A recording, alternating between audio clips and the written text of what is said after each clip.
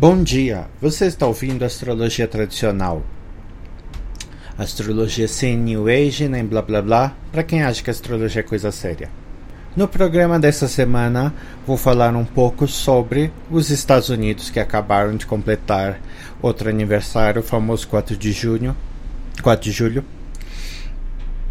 E vamos falar sobre as configurações celestes, um erro que eu cometi com Donald Trump, Sol, Marte ainda combusto e Júpiter e Vênus em conjunção.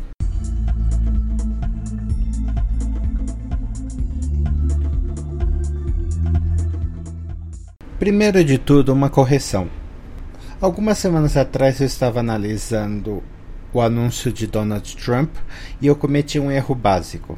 Quando a gente vê essa política dentro do aspecto de astrologia visual, é comum Saturno ser usado como o rei, quem está no poder, e Júpiter como o príncipe regente, ou seja, aquele que está aliado ao poder, o seu ministro, mas numa situação de disputa política, aquele que quer o poder.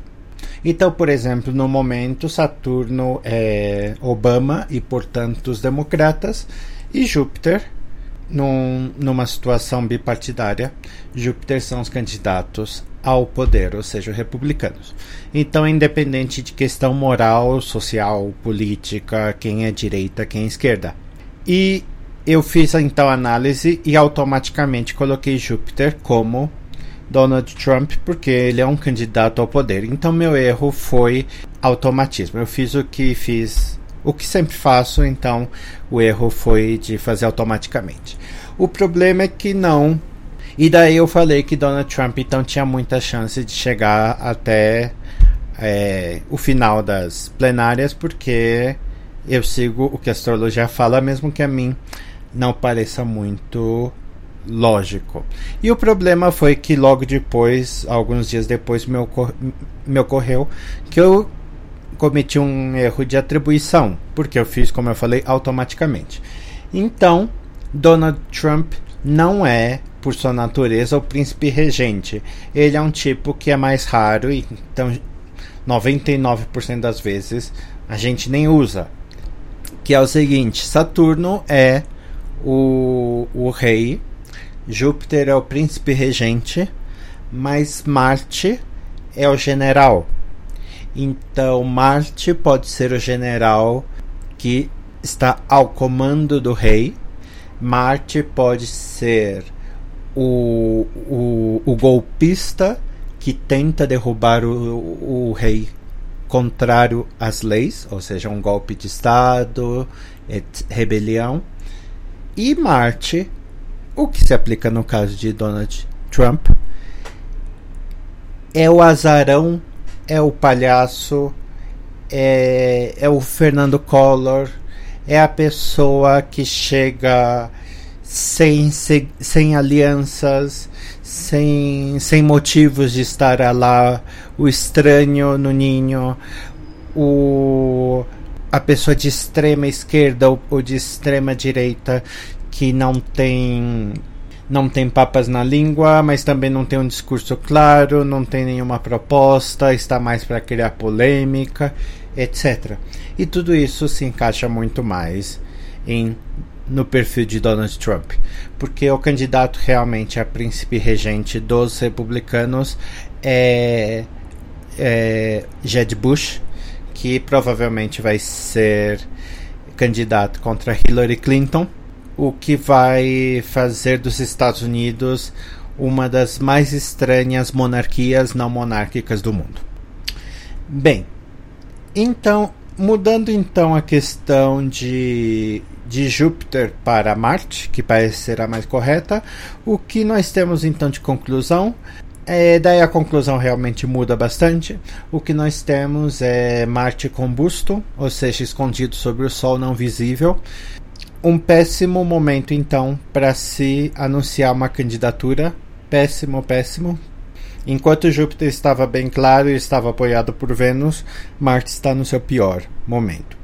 Então, no caso de uma candidatura, qualquer candidato com característica parcial que se apresentou neste momento, a única conclusão é que ele não tem nenhum brilho. O que na verdade também foi o que aconteceu. Eu só descobri que Donald Trump tinha se candidatado oficialmente meio que por acidente, porque sequer teve grande destaque, as pessoas só falaram mais por causa das besteiras que ele discutiu depois, principalmente racismo contra os mexicanos, e que, se eu não me engano, foram chamados de motherfuckers e foram citados em frases como: temos que nos defender de nossos inimigos, como os chineses e os mexicanos. Então, concluindo, mudando a significação, o que nós temos é que a candidatura de Donald Trump, como esperado, não tem muito o que dar água, e eu até já vi alguém falando que oficialmente ele realmente não se candidatou, está realmente mais para golpe publicitário. E agora vamos falar então um pouquinho sobre os efeitos de duas configurações que nós temos no céu: Marte escondido pelo Sol, combusto, e Júpiter em conjunção com a Vênus no céu. Primeiro vamos falar sobre Marte combusto, que foi incluído no que comentamos sobre Donald Trump.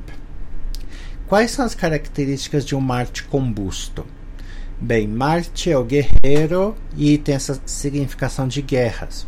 Quando Marte está claro no céu, ou seja, principalmente sua fase retrógrada, que acontece a cada 2 anos, geralmente se espera um período marcado por algum tipo de violência, então início de guerras.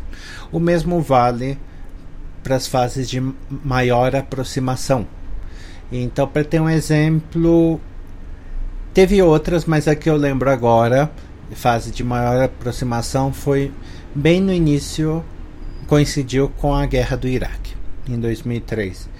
Mas desde 2003 eu não tenho esses exemplos assim na ponta da língua, me escapa, mas eu me lembro que cada vez que eu vejo a fase de maior aproximação, alguém quer entrar em guerra com alguém. Se eu não me engano, a última vez foi Rússia com a Ucrânia, mas teria que confirmar, então não leve minha palavra muito a sério neste momento. Então estes são os momentos de máximo brilho que ocorre, e máxima aproximação, que ocorre geralmente máximo brilho quando Marte está retrógrado, em oposição ao Sol. E o que aconteceria com Marte junto ao Sol, Marte combusto? Bem, um dos únicos astrólogos modernos que eu levo mais a sério, porque ele fez pesquisa e ele não está fazendo as coisas de alegre, é do astrólogo francês Barbot. Só que Barbot, ele usa um método basicamente empírico, e métodos empíricos têm problema com a astrologia, como muitas vezes em outros métodos, mas não vamos entrar nesse problema agora. Então o que ele fez foi, ele pegou um índice de guerras, contando todo tipo de altercação e guerrilhas, etc., e fez um índice e mostrou que supostamente quando Marte está conjunto ao Sol, teria mais. É uma possibilidade, mas classicamente, tradicionalmente, isso não é exatamente correto. Tem um problema de simbologia, já que Marte está escondido, ele está subterrâneo, ele está no subterrâneo, ele está sendo renovado, etc.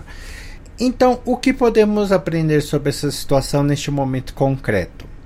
Bem, o que eu tenho visto, e é claro, toda observação também é muito pessoal e parcial, é que a natureza de Marte escondido pelo Sol, pelo menos no signo de Câncer, que também temos que ver que este Marte está em Câncer neste momento, e esse é o signo de queda, ou seja, que as características marciais de nobreza e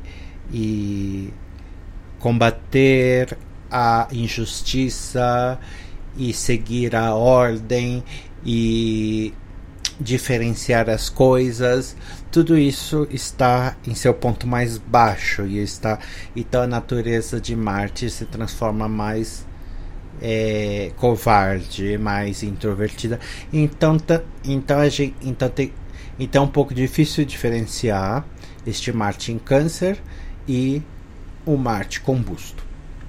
Mas o que a gente tem visto? A gente tem visto várias manifestações de Marte nessa natureza covarde, terrorística, escondida. Então, que é o ataque, o grosseiro, mas feito pelos covardes, pelos que querem atacar, mas atrás das sombras. Então vamos ver os exemplos das últimas 2 semanas. Nos Estados Unidos nós tivemos um massacre numa igreja negra e não só isso, mas acho que 10 igrejas negras foram incendiadas neste último mês, mostrando que os Estados Unidos aparentemente não evoluíram muito desde Mississippi em chamas. Então, desde os anos 50, parece repentinamente voltou um estilo de racismo covarde que se pensava muito escondido. Eliminado. E você vê que outra polêmica que surgiu nos Estados Unidos é a bandeira confederada.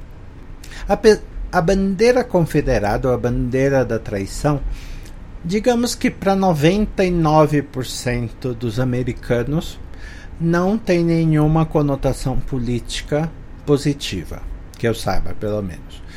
É a bandeira do Sul, mas é a bandeira conectada ao racismo, é a bandeira pela luta do racismo.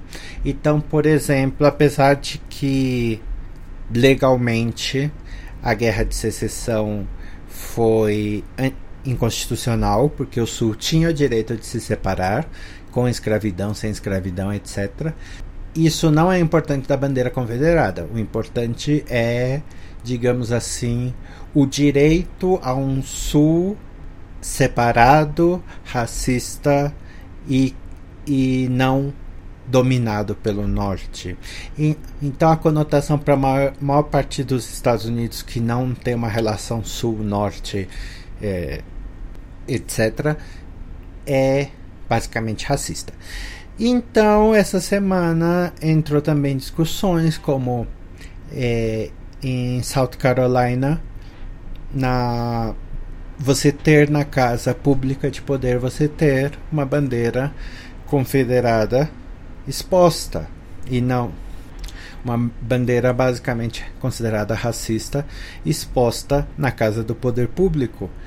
Ficou em discussão a questão de Walmart, se o Walmart pode ou não, se deve ou não fazer bolos com a bandeira confederada.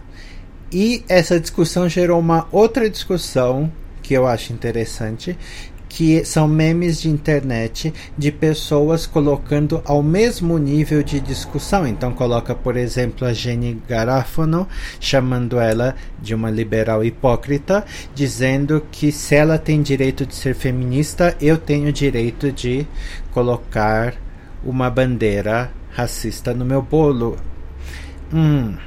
Onde vimos esse discurso atualmente?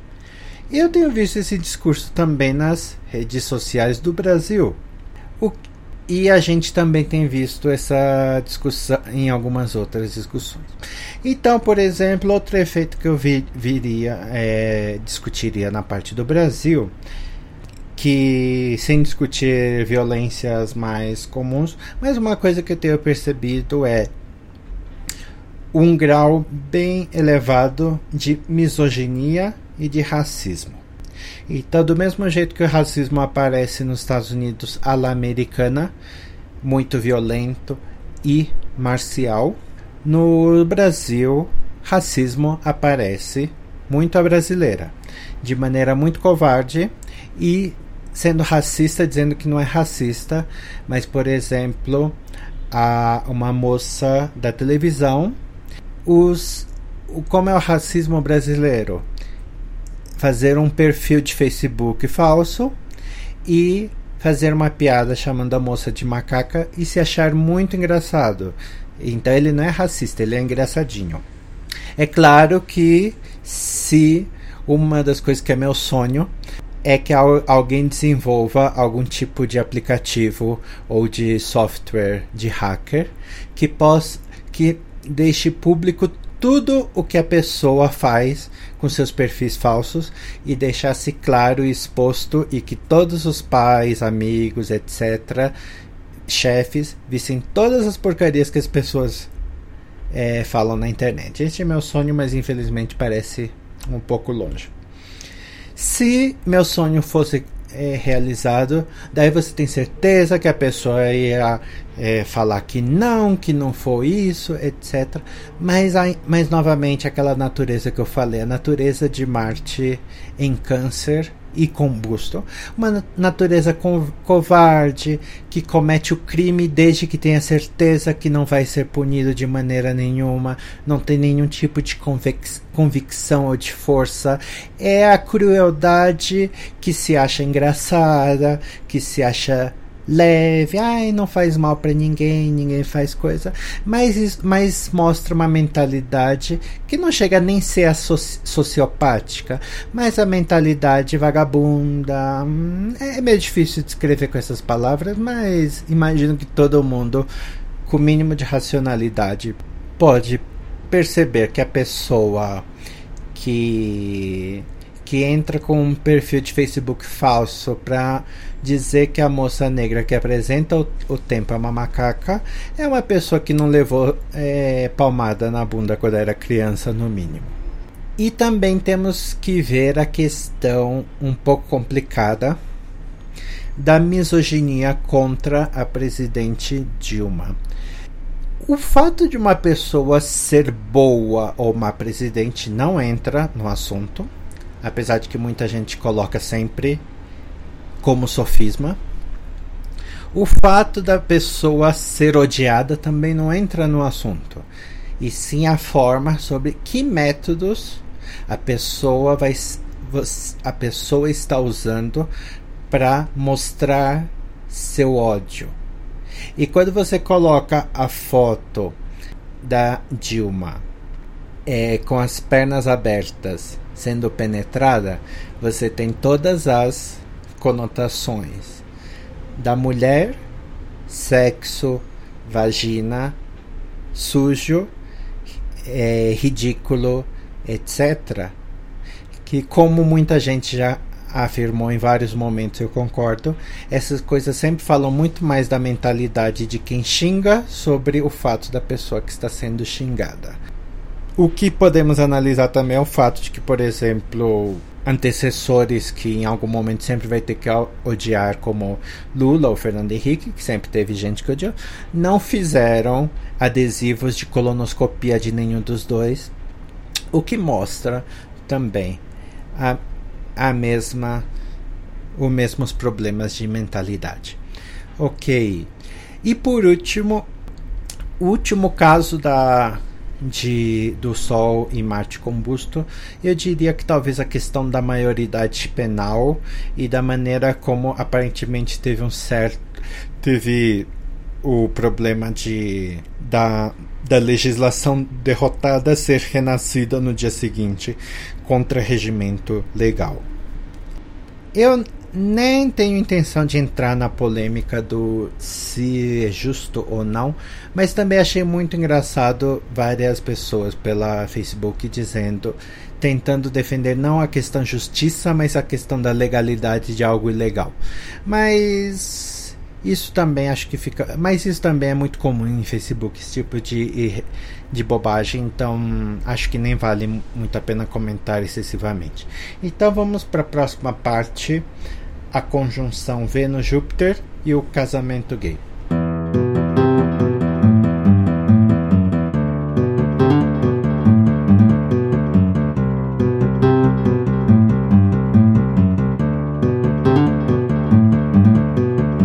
E agora, por último, vamos falar sobre a conjunção de Vênus e Júpiter. Ao contrário da maioria das conjunções de Vênus e Júpiter, que vão acontecer, obviamente, uma vez por ano, essa conjunção recebeu mais destaque na imprensa, basicamente porque é uma conjunção mais bonita. Então, Vênus está prestes a ficar retrógrada, deve ficar retrógrada entre essa semana e a próxima, e então está em seus momentos de maior elongação, máxima luminosidade. E quando isso acontece, obviamente ela fica mais tempo na mesma posição, ela tem mais brilho e também latitude está muito perto de Júpiter, o que faz com que eles pareçam mais próximos no céu e não como muitas conjunções em que parece próximo no computador, mas olhar ao céu parece que estão cada um de um lado. E também teve quando a Lua estava passando pelos dois, então deu para fazer fotos bem interessantes. Mas astrologicamente, que tem de especial? Bem, como eu falei no comentário que eu fiz da época que Trump se anunciou, durante esse período, Vênus com Júpiter, Vênus favorece fortemente a qualquer pessoa que se eleva no campo político como príncipe regente. Eu obviamente não posso acompanhar a política do mundo inteiro. Eu tenho a impressão que o único que se mostrou atualmente foi o Ciro Gomes, mas eu também acho que ele não se candidatou oficialmente, então não acho que conte. E então, fora isso, eu não lembro de nenhum, fora o que eu comentei do homem, que é o próximo apresentador de Top Gear que foi anunciado. Que mais? Essa semana os Estados Unidos, a corte aprovou oficialmente o casamento gay, o que foi obviamente comemorado em redes sociais como se fosse uma grande revolução, o que não deixa de ser estranho porque, claro, para os leitores que têm menos idade ou menos memória, se a gente pega a época como 90, 95, 99, os Estados Unidos provavelmente seria, neste campo, o país mais progressivo do mundo, certo? Até essa época, eu acho, se não me falha a memória, nenhum país do mundo tinha legislação igualitária, muito menos em casamento, ou mesmo legislação de proteção na maior parte dos países. Mas Estados Unidos passava para o mundo séries e outras coisas como Will and Grace, que foram em algum momento muito importantes por um papel de colocar as questões gays como engraçadas, não trágicas, não deviantes, vamos dizer assim, considerando que os anos 90 ainda estava tudo muito atrasado no mundo. E como uma vez eu comentei em algum blog post, os anos 2000 foram muito rápidos na questão gay. Se você pegar em menos de 20 anos, nesse último ciclo de Júpiter e Saturno, você viu de uma maneira muito rápida, obviamente conectada à questão da internet, de mutar tanto na questão social, das pessoas, digamos, saírem do armário muito cedo, terem namorados em público, estarem abertas à família, e politicamente e socialmente você vê primeiro nos Países Baixos, obviamente, mas depois por toda a Europa, etc. E agora em 2015, basicamente mostrando os Estados Unidos como um dos países mais atrasados do mundo não medieval, que mais da metade do mundo hoje em dia ainda é medieval, muitos países que minimamente têm uma noção de Estado democrático. Estados Unidos praticamente agora se constituiu um dos mais atrasados, atrás até mesmo de Brasil, Colômbia e muito atrás de Canadá, Europa, etc. Então, estando em parâmetros parecidos com a Ásia, Rússia e etc. Então, uma mudança muito diferente, que tem alguma raiz, provavelmente, isso daí é muito difícil, a astrologia mundana sempre vai ser difícil, na grande conjunção de 2000, que desde 2000 os Estados Unidos teve uma volta atrás bem forte, porque nos 90 não só estava com uma potência econômica mais clara, como também com uma grande força liberal, artística e de esquerda.